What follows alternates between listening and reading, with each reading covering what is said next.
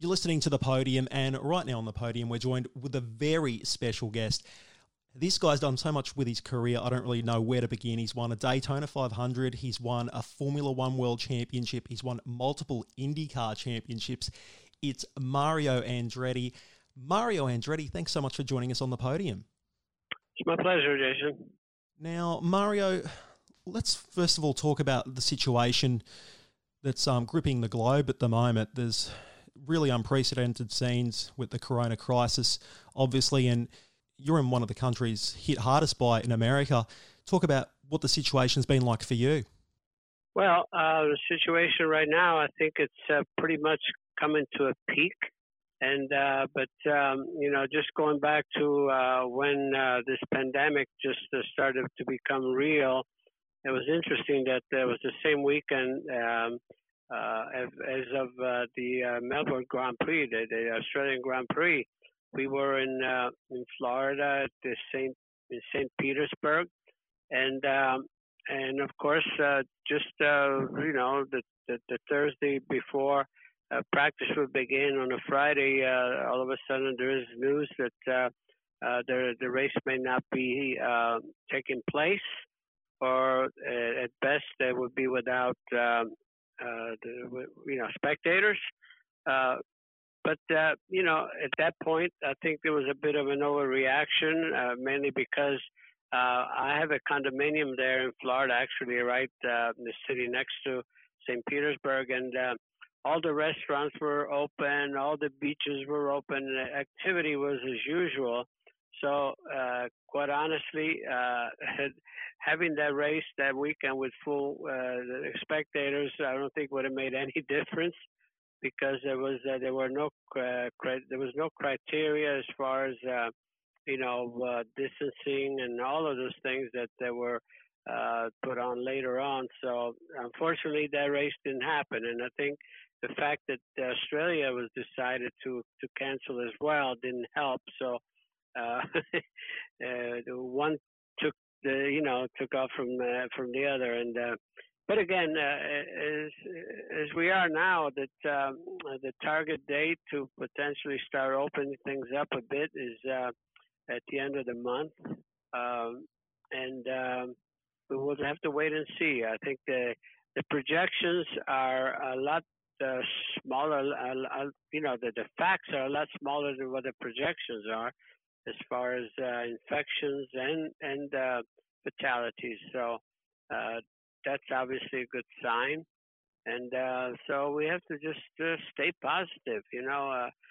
When you talk about the state of IndyCar racing, there's a plan. There's a plan out there to resume the season at the beginning of June, potentially in Detroit, and still have somewhere maybe a 15 race season by having double headers in a couple of the venues. So at least trying to recoup as much as possible. Again, I think it's good to have a plan. Formula One definitely has a plan as well, and go from there. As I say, we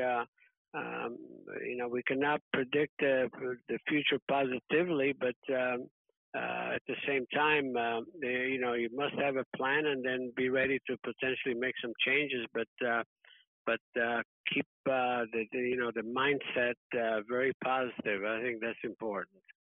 Yeah, great words there.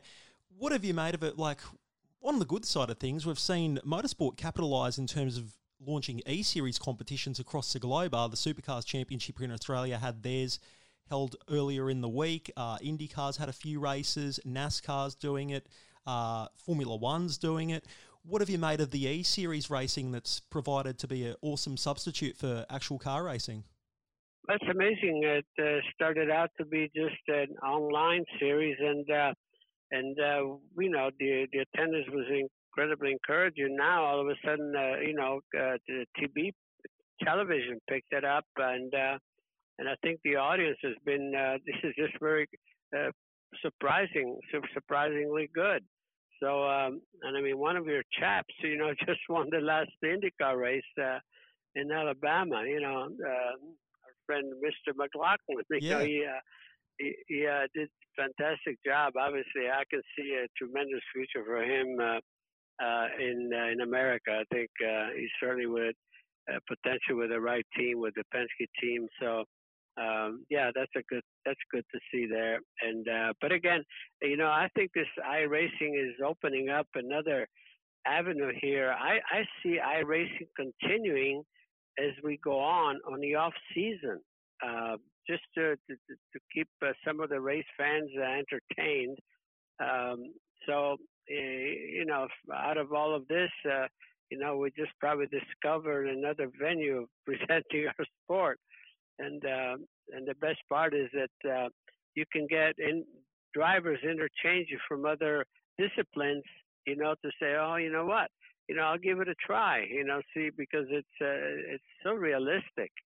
And so again, out of some negatives, there's always a positive that comes out of it. Yeah, there sure is. I have to ask you, you do mention about guest drivers competing in competitions. You mentioned Scott McLaughlin there in the IndyCar Championship, and also there's been other drivers like Jimmy Johnson competing in the IndyCar Virtual Series. Yes. Have you considered driving? Well, I think, I would be taking the place of maybe some young lads that probably could use some of the, the exposure. Sure, you like to be out there mixing it up, but,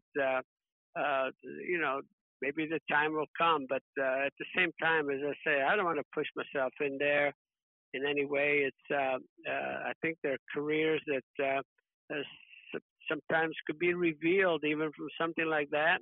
And so let the youngsters that have a future, have every opportunity, before, individuals like myself try to just go out there for satisfaction.